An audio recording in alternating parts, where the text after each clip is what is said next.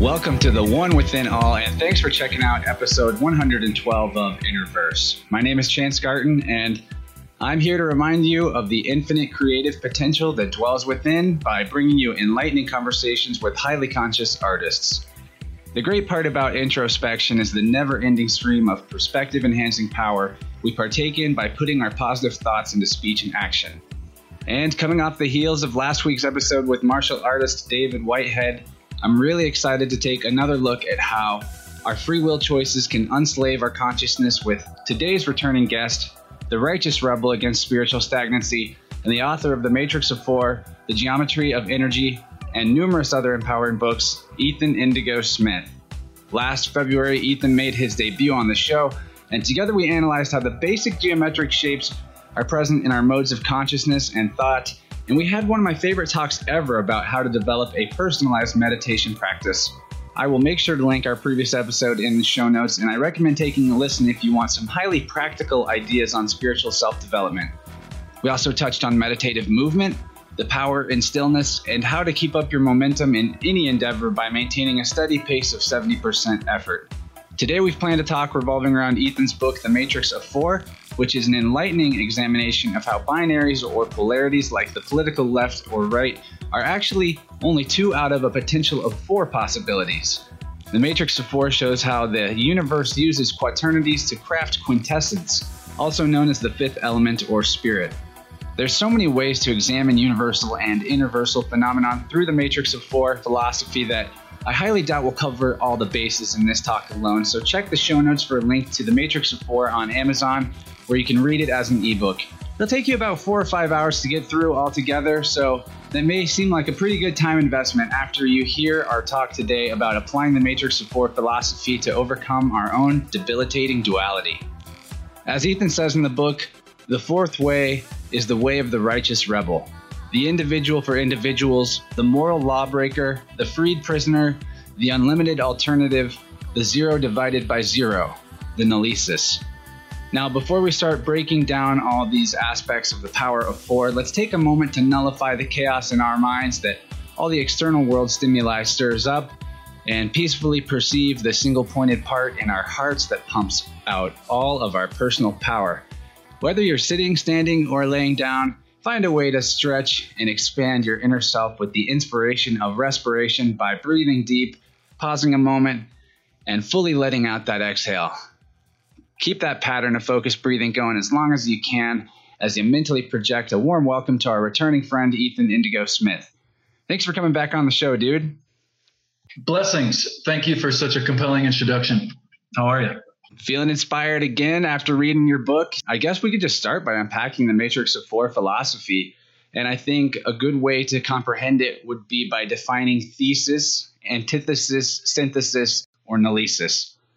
Right. Well, actually, in today's polarized political sphere, we see that there is, when at least there is an agreement that comes forth between the Democrats and Republicans, say, there is the thesis, and that is the first presentation of an idea.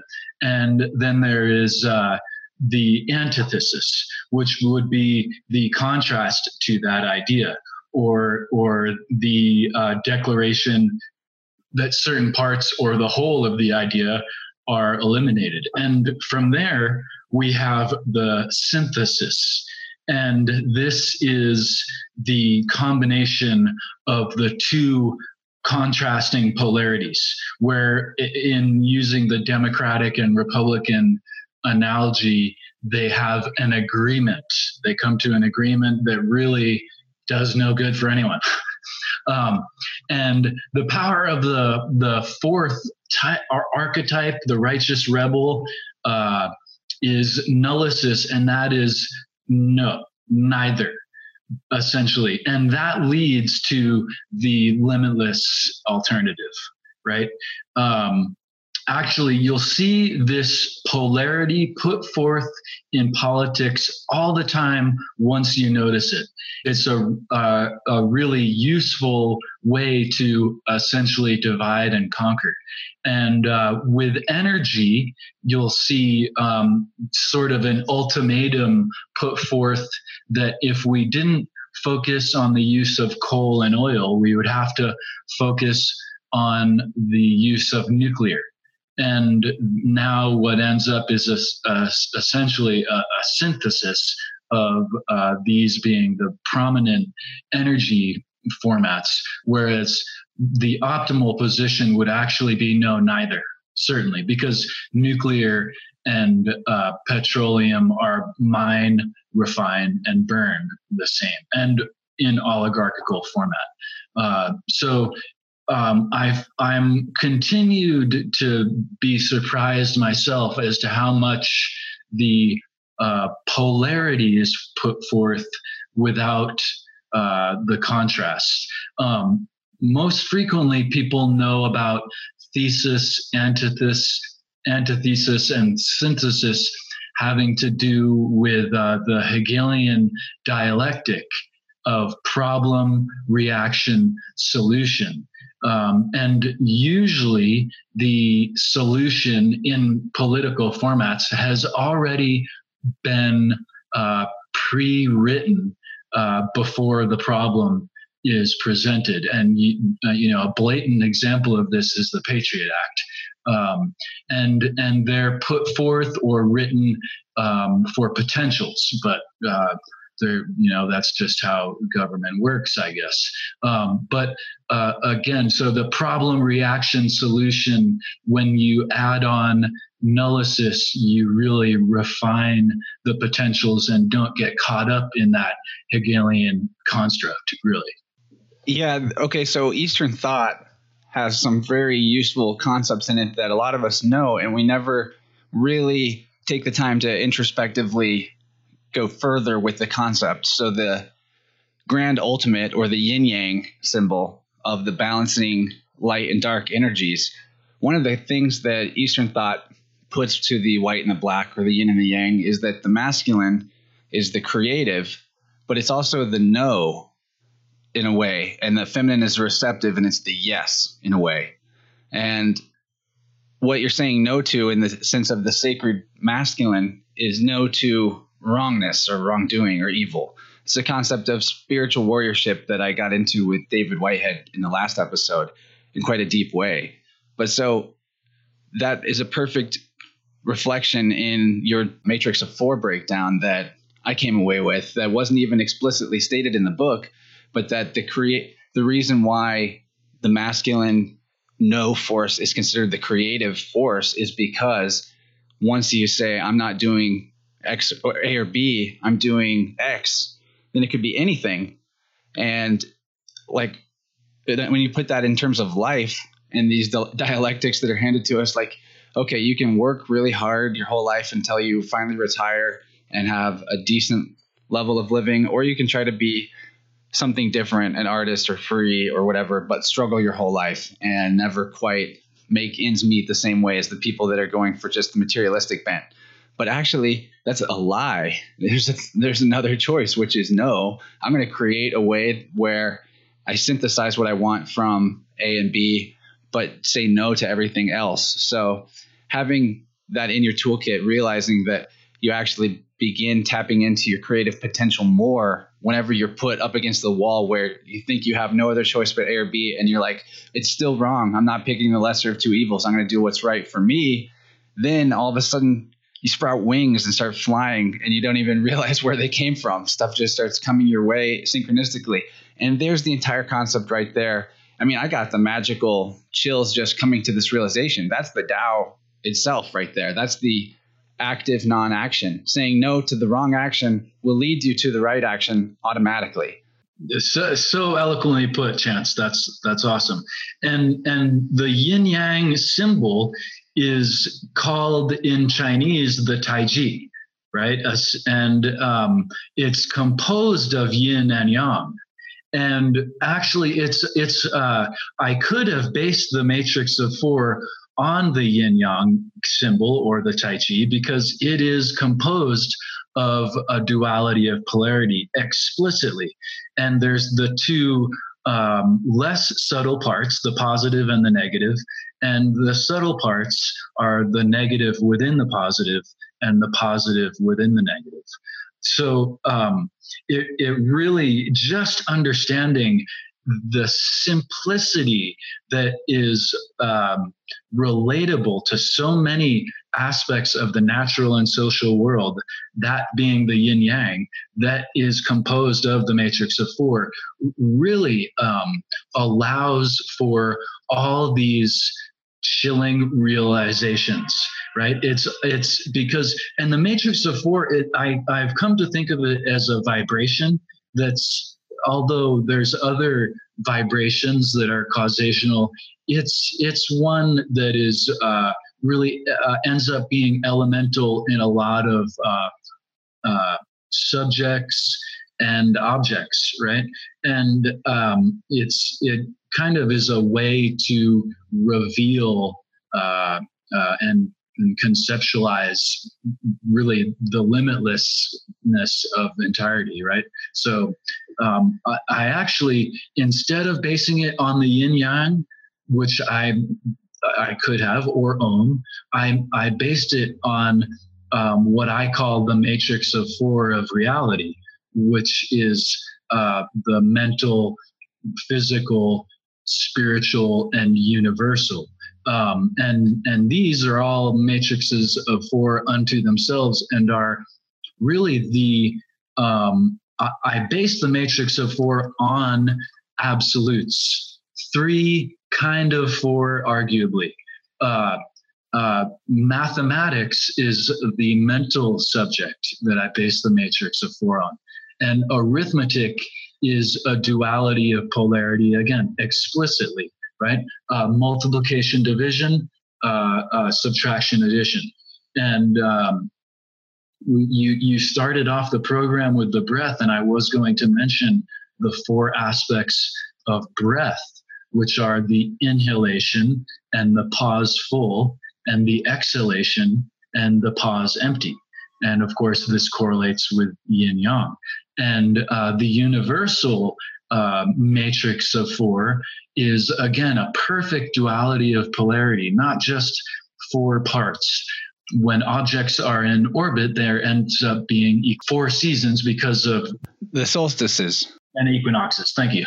So we, in regards to the four seasons, we celebrate it not because of our favor for four, but because of the equinoxes and the solstices. And the spiritual concept being of Om, which is, again, the only one that's not necessarily an absolute, but Om is said to contain four basic parts as well. So yeah, the matrix of four just really left me stunned and actually more capable to, again, maintain principle among the shifts of society and the polarities that are put forth. Okay, so this is a great place to start talking about how maintaining principle means avoiding dogma. And what you seem to do is a mixed martial arts approach to spirituality, which I think anyone who's the spiritual rebel type tends to do.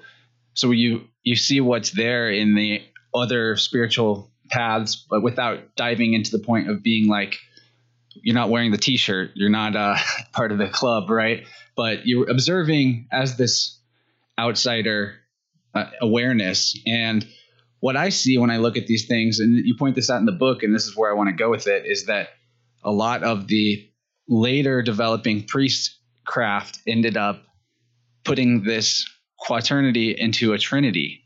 And that goes from temples throughout the East and Asia that have the triptych, 3 passageway entrances representing that concept of male, female, and then divine in the middle, leaving out nature, which is the 4th part, as you so intelligently point out in your book.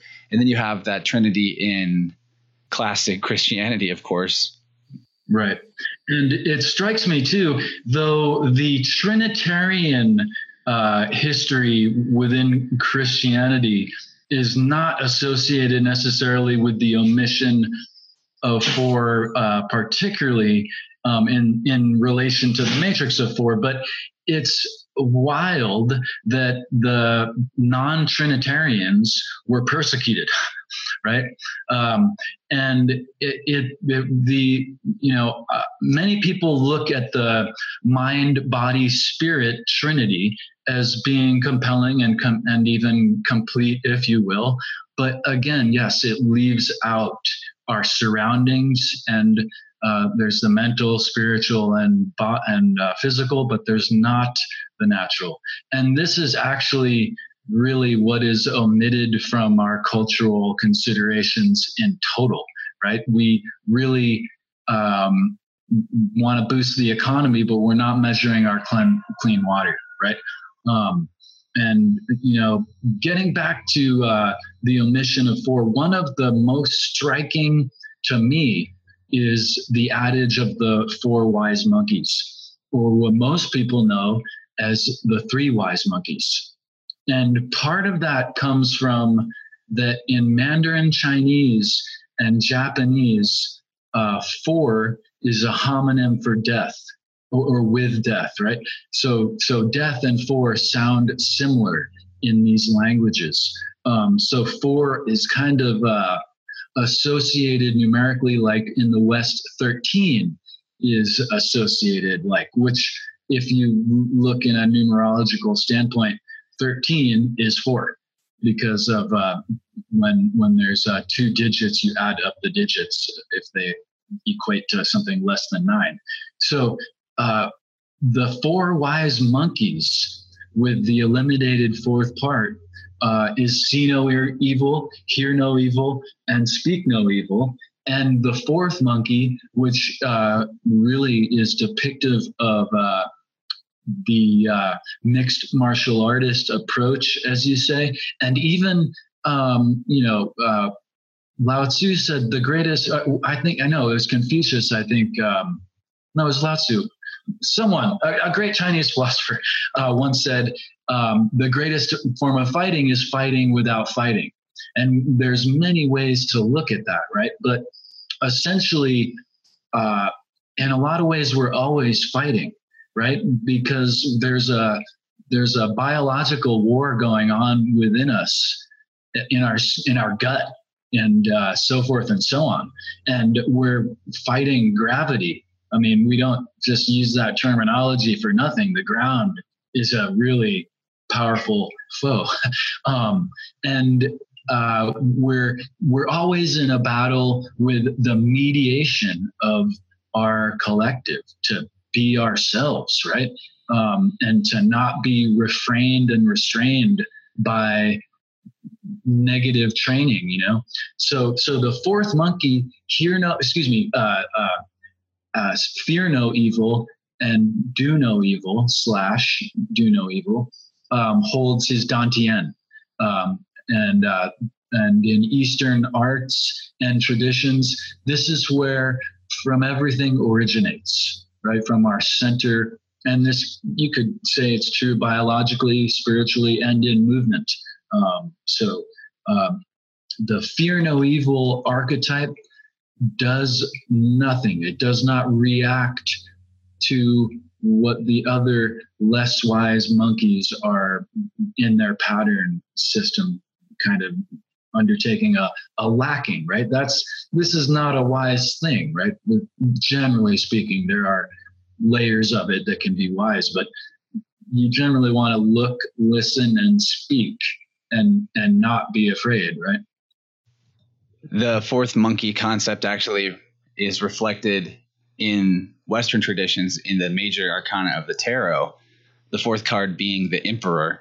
The Emperor ruled by Mars, which is the fire element, which is also connected to the root chakra, which is the Dantian in Eastern medicine.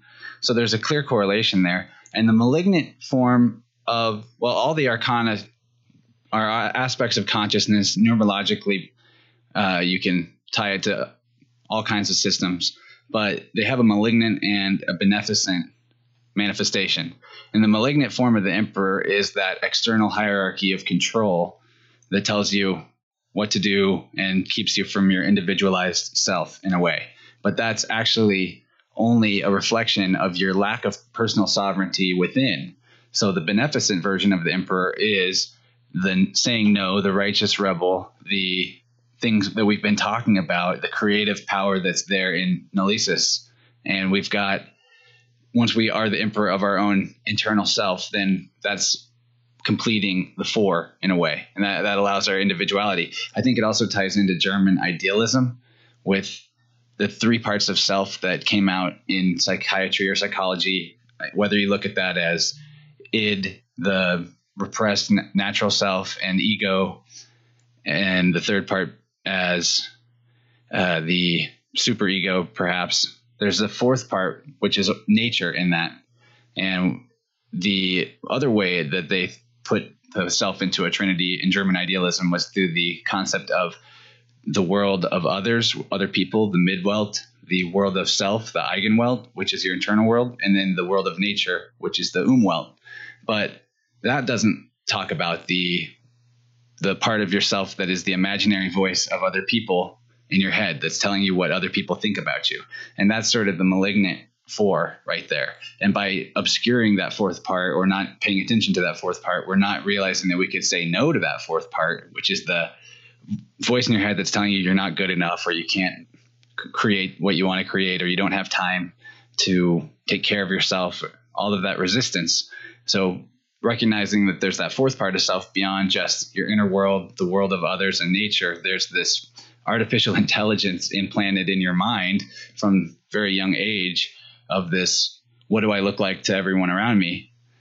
That is the thing to say no to on the internal level, and just let it be information. Because, it's always worth knowing, I guess, how you appear to others, but treat it as just that. Like it's just a scanning tool. Like you don't actually have to be ruled by that. That's really profound with the tarot correlation for one, and the direct correlation in that idea of and relating to consciousness, right? The following aspects of three and in a capsule, that being four, remind me of one of the concepts from the Matrix of Four that really unified a way or presented a way that could not only explore the esoteric, but also the political. And that being that there's four types of information, right? And there's essentially the knowns and the unknowns, right, is one polarity. But to really explore the diverseness of this contrast, it's best to present these in known knowns, right? So there's things that we know that we know. There are also things that we know that we don't know. Right? These are known unknowns, right? There's things we know that we don't know about the sun. There's concepts we know that we are ignorant of pertaining to the sun.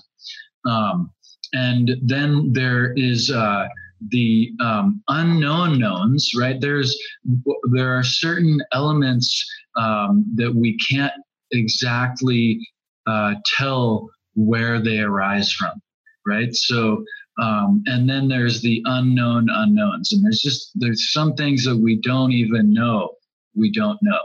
But this concept was presented firstly that I saw by one of the greatest liars of our time, Donald Rumsfeld, right? And he said that the weapons of mass destruction are somewhere around Baghdad.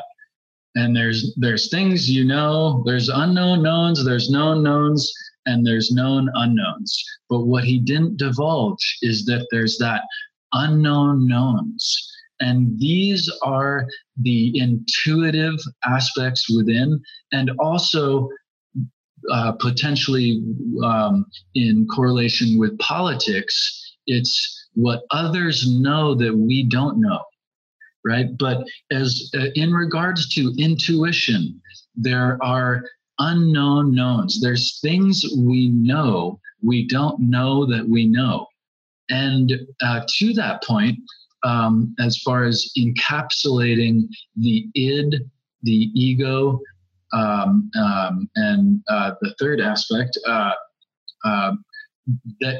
what was it? I like to make the third aspect the superego, or the third aspect could be nature, and the fourth aspect could be the superego. But the superego is the voice of other people's perspective of you, in a sense. It's the cultural self, not the authentic self. See, I equate the ego with being actually like the outer surface of the body. Like your actual body is your ego, right? Because the more you get into these movement practices and healing modalities, you find that healing your body changes the way your ego expresses, and you have a healthy and balanced ego all of a sudden because your body is healthy and balanced. So why should we even separate those two from each other in a sense? So the false self that sometimes in New Age spirituality we're told to kill the ego, but actually to me that sounds like kill yourself. And what really we need to be conquering is the superego. We don't have to kill that either, because there's value in understanding the perspectives of others, of course, but we just can't live by that and die by it. Right. And I that's exactly where I was going with the encapsulation. The biggest aspect of our unconsciousness is our body, right? Is the capsule we are in. And to your point, it's best not to kill the ego.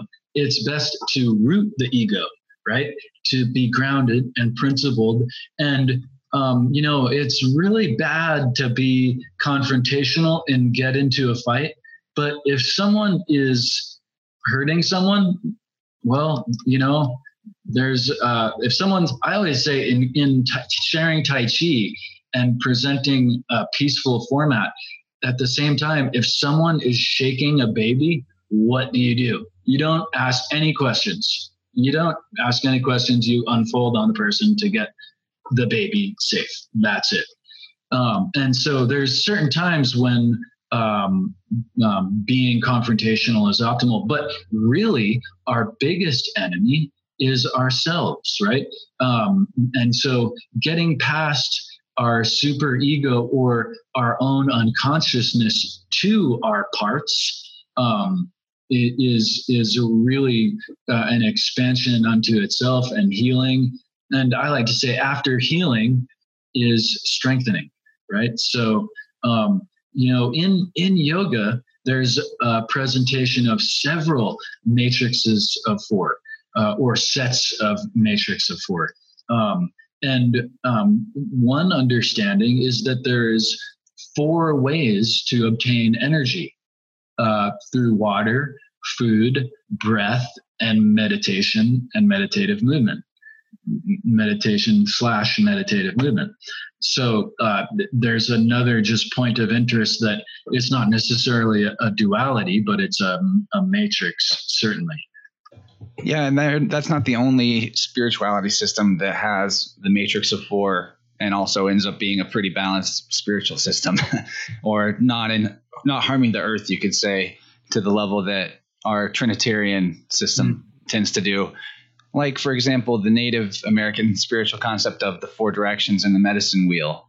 Are there any others that you can think of, positive manifestations of the matrix of 4? Can you talk about some of them that exist in Hinduism and perhaps in Buddhism too? Well, one of the most compelling concepts in Hinduism, you hearken to what you're saying before about the negative and positive, or the beneficial potential and negative potential.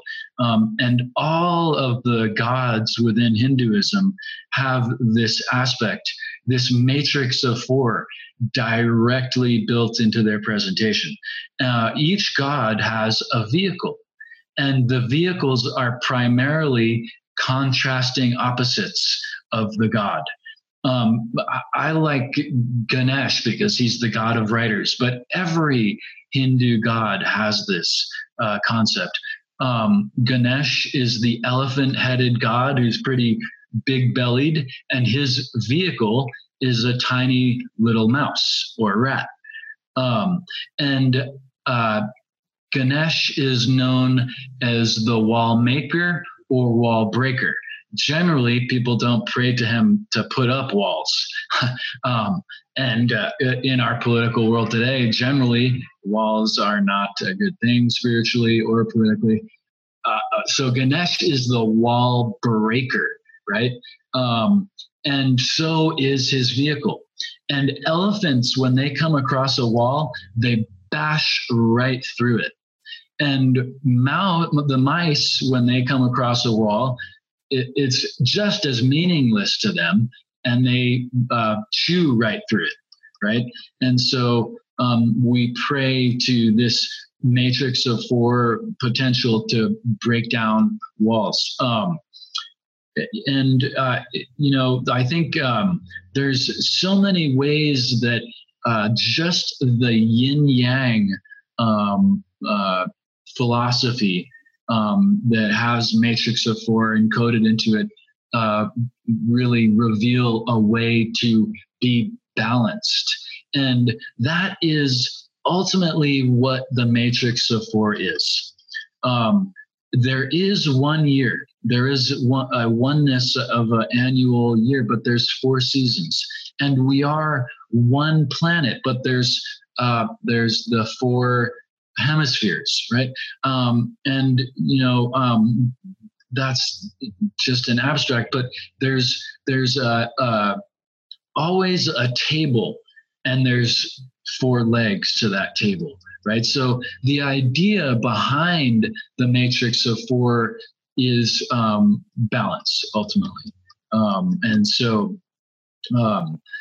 A lot of people look at the yin-yang symbol as being made of 2 diverse parts. But again, there's 2 obvious parts and then the 2 subtle parts, right? So within the yin-yang philosophy is not anything about separation. It's really more than anything about co-arising, right? And interdependency. I think socially, a lot of people make the mistake that is one of the first lessons when you start exploring spirituality. You learn that's a mistake, and you realize how often people do it socially. Don't focus on the negative.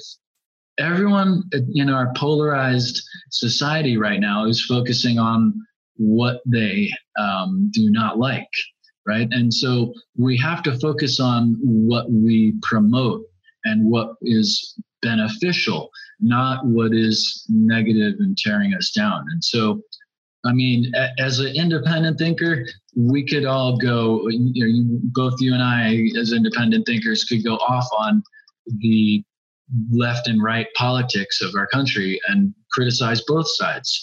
But if we focus on building that balance and co-arising, then we're not, in this kind of, using polarity to divide us, rather than understanding that there's differences that are all part of that same table, right? Yeah, whenever you're working with 2, just that number alone kind of insinuates and has the energy of division or separation in a way, because it's two ones put together. But with 4, you do have 2 and 2 on each side. That's also, you brought up 1111 is an example of matrix of 4 in balance. And also in the Western occult tradition, you have the 4 tools, which are the dagger or the sword, and the cup, the discs or plates, and what was the last one? I think you did it. Yeah, the points, the swords. Wand. Sorry. Wand. Yeah, wand. Yeah, wand and sword, or wand and dagger. But either way, they represent those 4 elements as well. And I like to bring us back to how the geometry itself of energy is also a quaternity in terms of the point, line, and plane and solid. And this is an idea that's been played with on both sides, east and west, for eternity. And then what else? You also made me think about just a kind of trippy experience I had the other day. I was thinking about the matrix of four and how it self-generates. And that's what a matrix actually is a self-replicating womb is what a matrix is. And you have, when you take the four potentialities out of a polarity, and then you take each of those options and branch those out into fours, that's the pattern that you get when you look at like trees and natural things that grow. That's the fractal pattern. Each choice itself can then be broken down into a further, just like you have not just north, south, east, west, but you have northwest, you have southeast, you have and you have south, southeast, you have all these, you could completely fractalize this out forever. And I found that very interesting. And while I was pondering that, and then I was sort of in a hypnagogic pre-sleep state that night and had this kind of crazy vision experience where somehow in this vision, I was both a tree, but also myself, but also a human. And I could like feel and see myself splitting off into new growths and like self-replicating on this energy astral plane. And it was super weird. And I saw a reflection of my own self doing that process on a energetic level. And I think it was almost like you could say like a divine glimpse of what is called the tree of life, or that Kabbalistic concept. I don't know how to describe it. It was really cool. And that's the kind of thing that will just spontaneously come out, the unknown knowns that you're talking about. But you have to start exploring the unknown before you start running into the unknown knowns, right? That's thank you for sharing that. That's such a beautiful experience and concept too. And in the book, I think I utilize I forget his name, but a Chinese philosopher's presentation of the yin yang symbol as saying essentially first there is the nothingness, and then there is the contrast to the nothingness. And actually in Tai Chi, we would, and most Kung Fu martial arts, there's essentially this bow of respect with the something in the nothing, the something in the nothing. And this breaks off into the contrasting pair of elements equating to four. And then there are the myriad things is essentially what he says to your vision essentially. And it really has been revelatory like that in my life. Just how often it unfolds in this infinite manner. And when I first presented the idea, I actually was unsure of the title, because the philosophy of the duality of polarity, it made people at first think that I was being redundant, and secondarily think that I was being more divisive than the traditional polarization that independent thinkers note and disdain. And no, I was of course trying to find a way out of that in balance, and in a kind of inarguable balance. I started to look at four as the minimal way to cover all the bases, so to speak. Forgive my four bases of baseball analogy, but it's okay. I did that in the intro. And actually, if you look into the design of the baseball field, it is all about sacred geometry, and it's got all kinds of subtle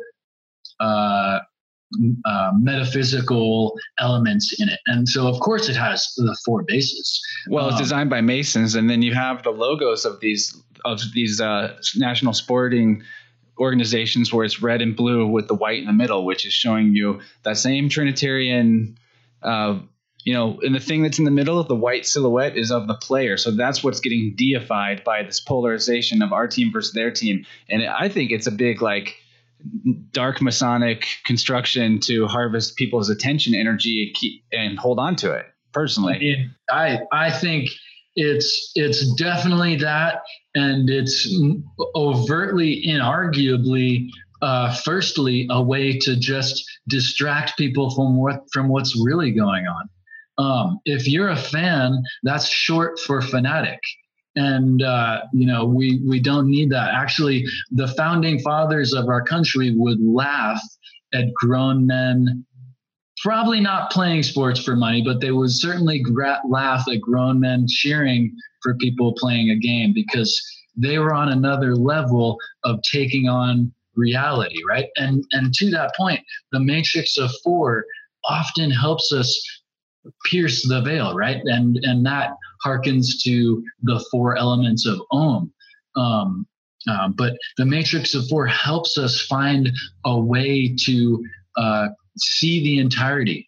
And I started to think of four as a knife or a cutter, right? Because it's kind of shaped like that. If you look at the base of it as a handle, it has this blade format, and it's kind of like Occam's razor itself, in that it is it presents like I was saying a minute ago, the entirety in the simplest format.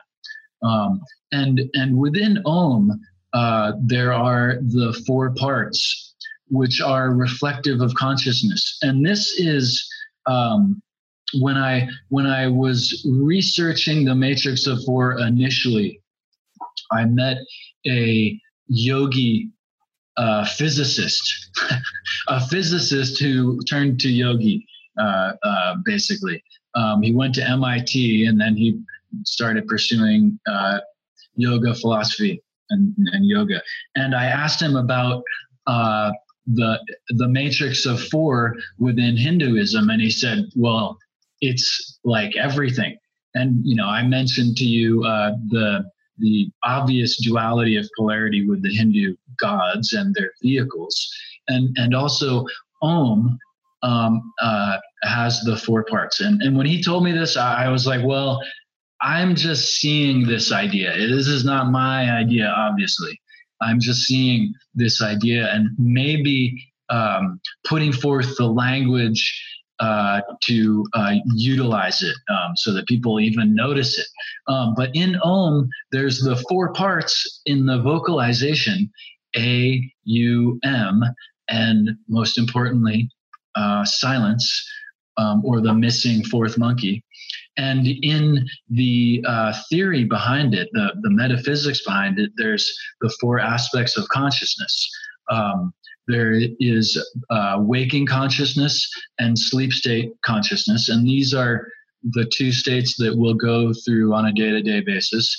And then there's deep awakening and deep dreaming, right? So most people, and the fourth part is the dot that's in the Om symbol, that's just beyond the single line, curved line there. And that line represents the veil, and the point represents the point, right? What is the point? That. And it's represented as the highest level of consciousness that we can seek. And I like to think that it's really easy, relatively, to get to the third state of consciousness. And that is this state of, be it artistic or athletic creativity, where you're in the zone and flowing, and nothing can get you down when it messes other people up or trips other people up. You're in the zone. And that's easy to get to relatively, compared to crossing the Sea of Mara, getting through the veil, and getting to the point, which is that Buddhahood or Christ consciousness is often alluded to. Well, it is October. The veil might be a little more thin right now. But, we've been talking a lot about the power of choice in a way, and by examining how there's more choices typically than just always more choices than just the dialectical 2 or 3. And one choice that I think is really valuable that I came to realize that I had that took some experience that I think is a secret we could share with people is that the physical energy you feel in your body doesn't necessarily mean what you think it means. We've been conditioned in a dialectical program to think that certain feelings in our body are actually the feeling of anxiety or fear or trepidation or any kind of weird stuff. And what the truth is that you might actually just be sensing something totally different inside yourself. It might be something trying to be communicated to you by your body, but it doesn't have to mean anxiety. It doesn't have to mean that as soon as you feel something inside, you immediately shut down. And we've been so intellectualized and left-brained, left brainwashed by education, especially in media, that it's really easy for us to make these sort of repressions against our own body's energy. And when you start working with your energy, or as we talked about in our last talk, imagining the feeling of your body's energy as you work with it, you start to get a language to communicate with yourself with that is totally free of it being anxiety or fear. You just have to work with it, sit with it, feel the feeling. Don't repress feelings that come up, and try to imagine or come up with a different explanation other than something that makes you afraid. Because it's always a thought that this means this, or I'm going to die, or something like that, that makes you decide that you're feeling fear or anxiety. And it's something you can choose, you can nullify at any time and transform through the nullification. Beautiful. Something I've been thinking about recently along that line is how our posture affects our physiology and our psychology. And often, I mean, when you see someone that's in a certain modality, you know what's going on by their body. Yeah, by their facial expression too, but you may not even see their face. You know if they're walking slow and their head's down, that they're maybe sad, right? Or mad or upset or something. The best way to change our consciousness is to actually focus on what we were talking about before, the capsule. And the biggest part of our unconsciousness is our capsule, our body, right? And so that's, I think, partly at least why meditative movement is so effective, is that we become more and more conscious of our relationship with gravity and movement and what's going on internally. So when we try to change our being or our state in one way or another, we'll often say to ourselves, all right, I'm going to forget about that and just going to think about this, right? And well, that's one way to do it. That's really the hard way to do it. The best way to change our pattern is to change our posture, right? And so we tend to think that it's our posture resulted from our emotive, from our psychology and our physiology, but often it's the other way around, right? So the easiest way to change our pattern is to change our posture. And often in sharing Tai Chi, I find that people will forget about the form and the practice specifically, but the principles are helpful for them, in the long term. And one pattern changer that, as far as working on our posture, is we tend to plop everywhere. Like we'll plop into bed, we'll plop onto the couch, we'll plop into the car, plop onto the bench. Actually, we'll essentially even fall up and down stairs. We kind of, will be in such a pace or posture setting that we're kind of just flopping and plopping along, right? Yeah, I crash into everything all the time. Well, I do that too. But I try now to, whenever I sit down, just be really graceful instead of plopping. And, there's good ways to send vibration through the body, but plopping is not the one, right? And so one posture change can be, right, setting our head on our neck, on our shoulders, on our frame, on our hips, on our, and so forth, in line, in posture with gravity. But another just simple pattern changer is stop the plop. Hey, so while we still have a few minutes in the free hour, something we touched on in the Plus extension last time that would be a great add-on to this posture talk is the 70% rule, because I really came to realize that it was this 110% bro, no pain, no gain mentality was causing me more stress than I needed to. And then, so I want you to give a quick recap of what the 70% rule is, how it applies through Tai Chi and expands out to other areas of life. And then in the last 5 minutes, we can also give people your, how to find you online, some things you'd like to connect people with on, do your plugs, talk about what you've got coming up. Well, the 70% rule is one of those concepts that has helped me in so many different places and projects. If you look at how the Easterners, not so much today, but the traditional folks exercise, they practice engagement at 70%, basically daily. I find one thing in the traditional Eastern approach to exercise is that they'll try not to breathe hard, for instance, right? And, this is totally contrary to how people approach exercise in the West. And also, how many times have I heard give it 100%, go big or go home, right? Well, that's true, but you want to work your way up to that, obviously, right? And so if you work out by way of the 70% rule, if you work out in a Western weightlifting cardio approach with the 70% rule, your results will be by far more optimal than the 100% go big or go home approach. And so if we keep sharpening our knife, we'll blunt it, right? And so we want to take on projects as well with the 70% rule. If we have 30 days to do a thing, time frame doesn't matter, but if we approach doing something with the 70% rule, our results will increase over time.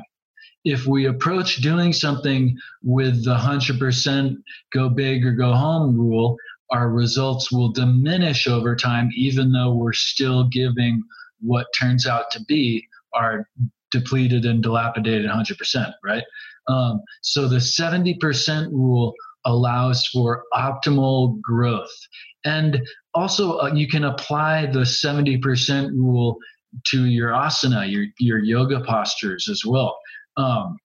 And there's a couple of Tai Chi stretches also.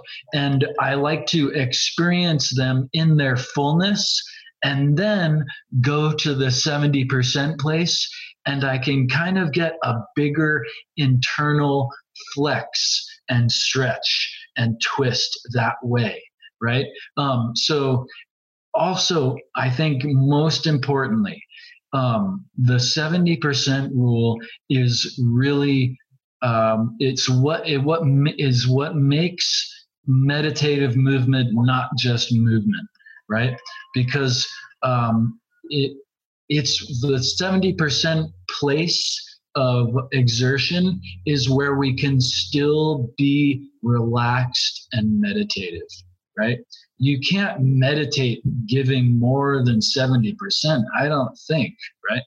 And so it's this place where it's the maximum efficiency with the least loss of energy and the least useless exertion.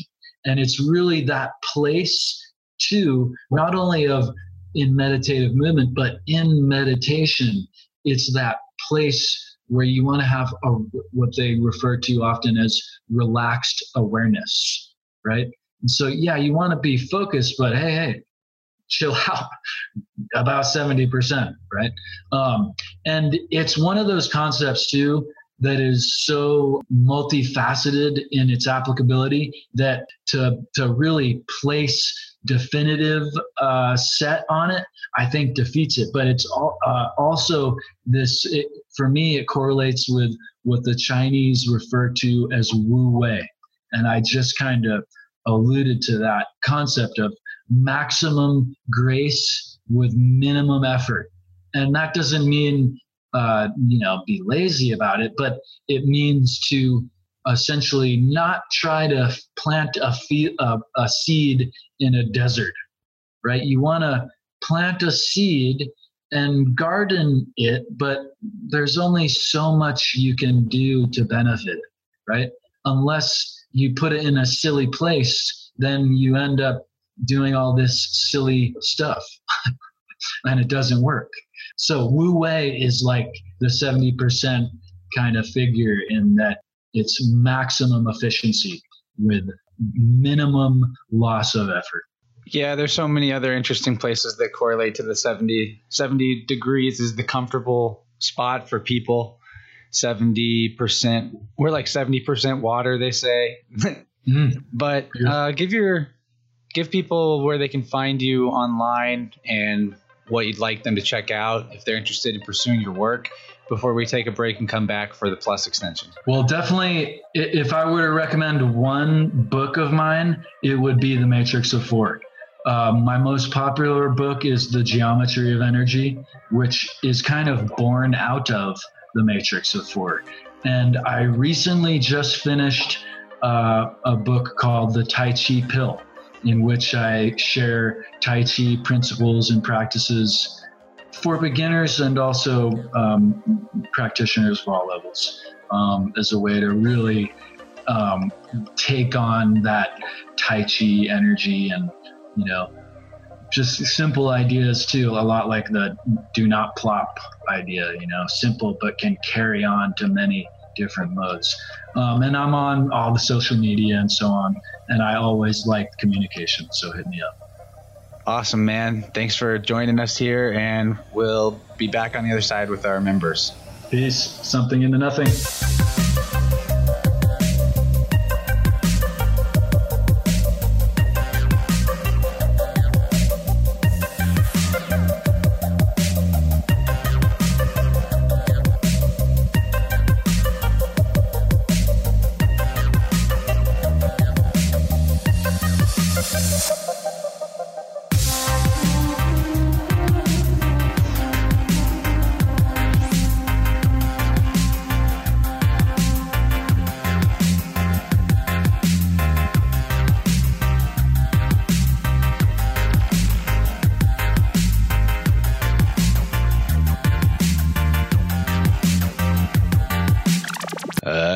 There it is. We've completed another episode, and I thank you for sticking around to the end. This was a fun conversation with Ethan. Can't wait to get him back on the show. Definitely going to read more of his books. Very interested in the Tai Chi Pill book that he mentioned and gave some tips from in the Plus extension. All in all, fantastic episode. I really think that the Matrix of Four can help you sharpen your Occam's razor, and there's a lot to be learned in all kinds of meditative movement awarenesses. It makes a lot of sense that if you were going to start paying more attention to the way you did things and tried to be more graceful, that your mental state would probably be more graceful too, since your mind and body have that connection that we're always talking about. So if you liked this episode and you didn't get to check out the Plus extension, I'll let you know what was in it. Well, first I'll let you know how you can get access to it. Look in the show notes for a link to patreon.com/Innerverse, and you will get linked up to the Patreon page where you can find the extended version of this episode by becoming a member.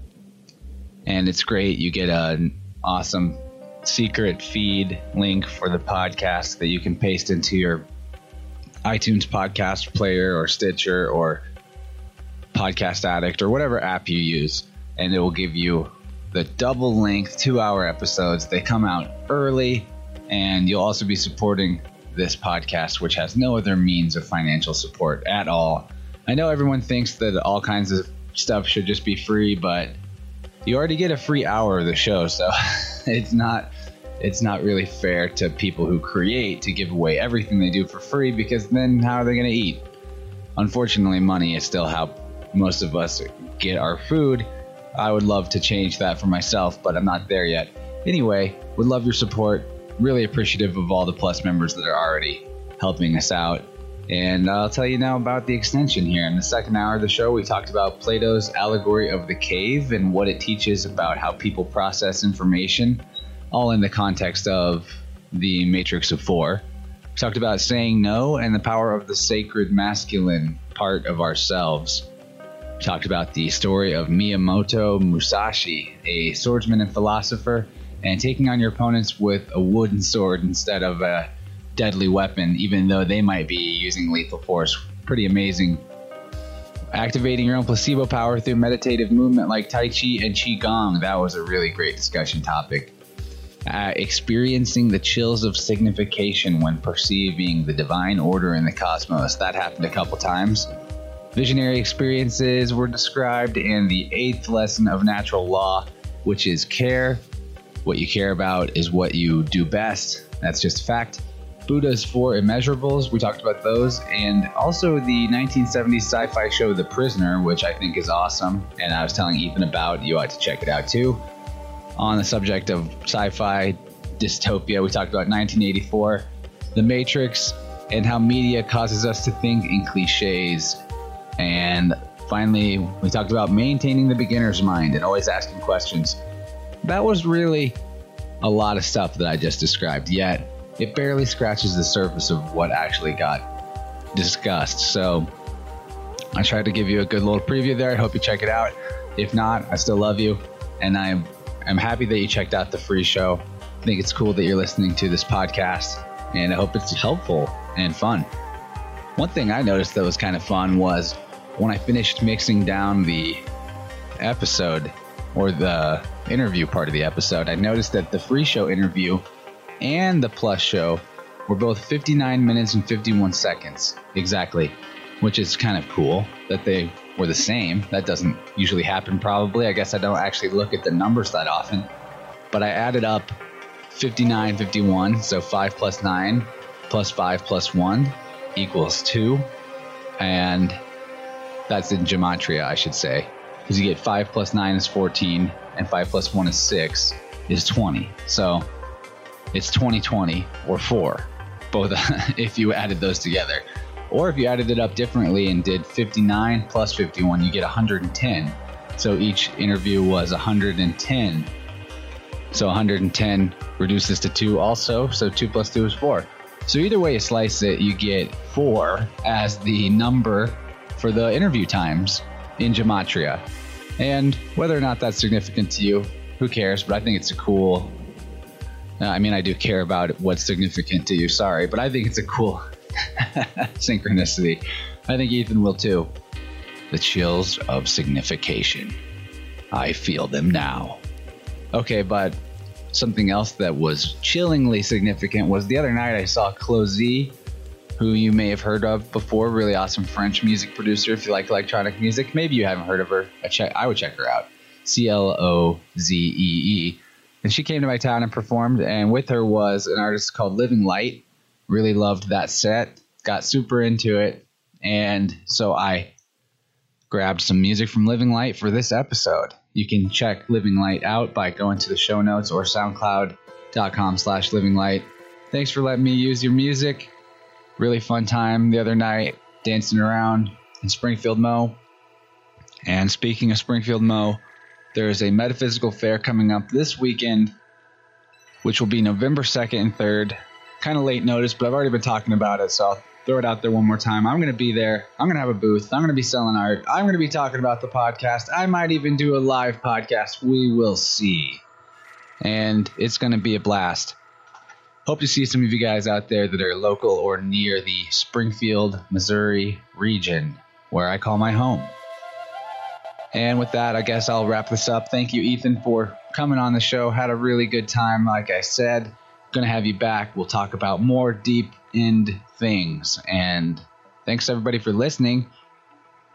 If you didn't check out last week's episode with David Whitehead, it pairs really nicely with this one. So I hope you do. Other than that, I love you. Hope you have a great life. Hope you don't feel like a victim. Hope you remember that anytime that you feel bad, you're about yourself, or you feel traumatized or triggered or whatever, you're reopening all the past versions of that time that it happened. And it's a chance to re-examine those feelings from a perspective of consciousness and compassion towards yourself. I'm just saying, if you had a rough day yesterday or the day before, or you ever feel like nobody actually cares about you or you're worthless or any of those feelings, just remember, that's not you. You don't have to feel that way. It's all a choice. And if you do feel that way, let your choice be that you're learning from the feeling and getting stronger instead of being victimized by it. I don't know why I felt like telling you guys that. Hopefully you take it to heart, though, and you don't feel like a victim. I love you all. You're wonderful people. You can do anything. You're infinite creator beings. You have limitless potential and therefore limitless value. Nobody owns you but you. And yeah, you're made of star stuff also. I'll throw that out there. We're all made of light. Living Light. Go check out Living Light on SoundCloud. Okay, this ramble is over. Had a good time talking to y'all. Off to do the rest of my day and hopefully kick its ass or something. All right, peace.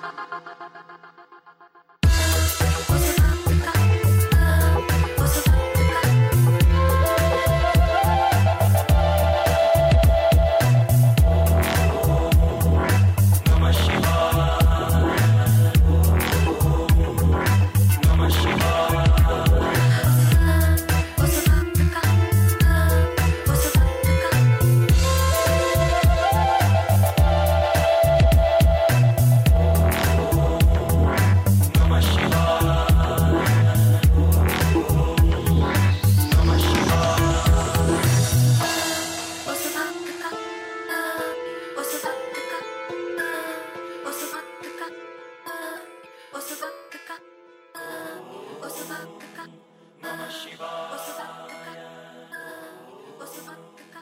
Namah Shivaya.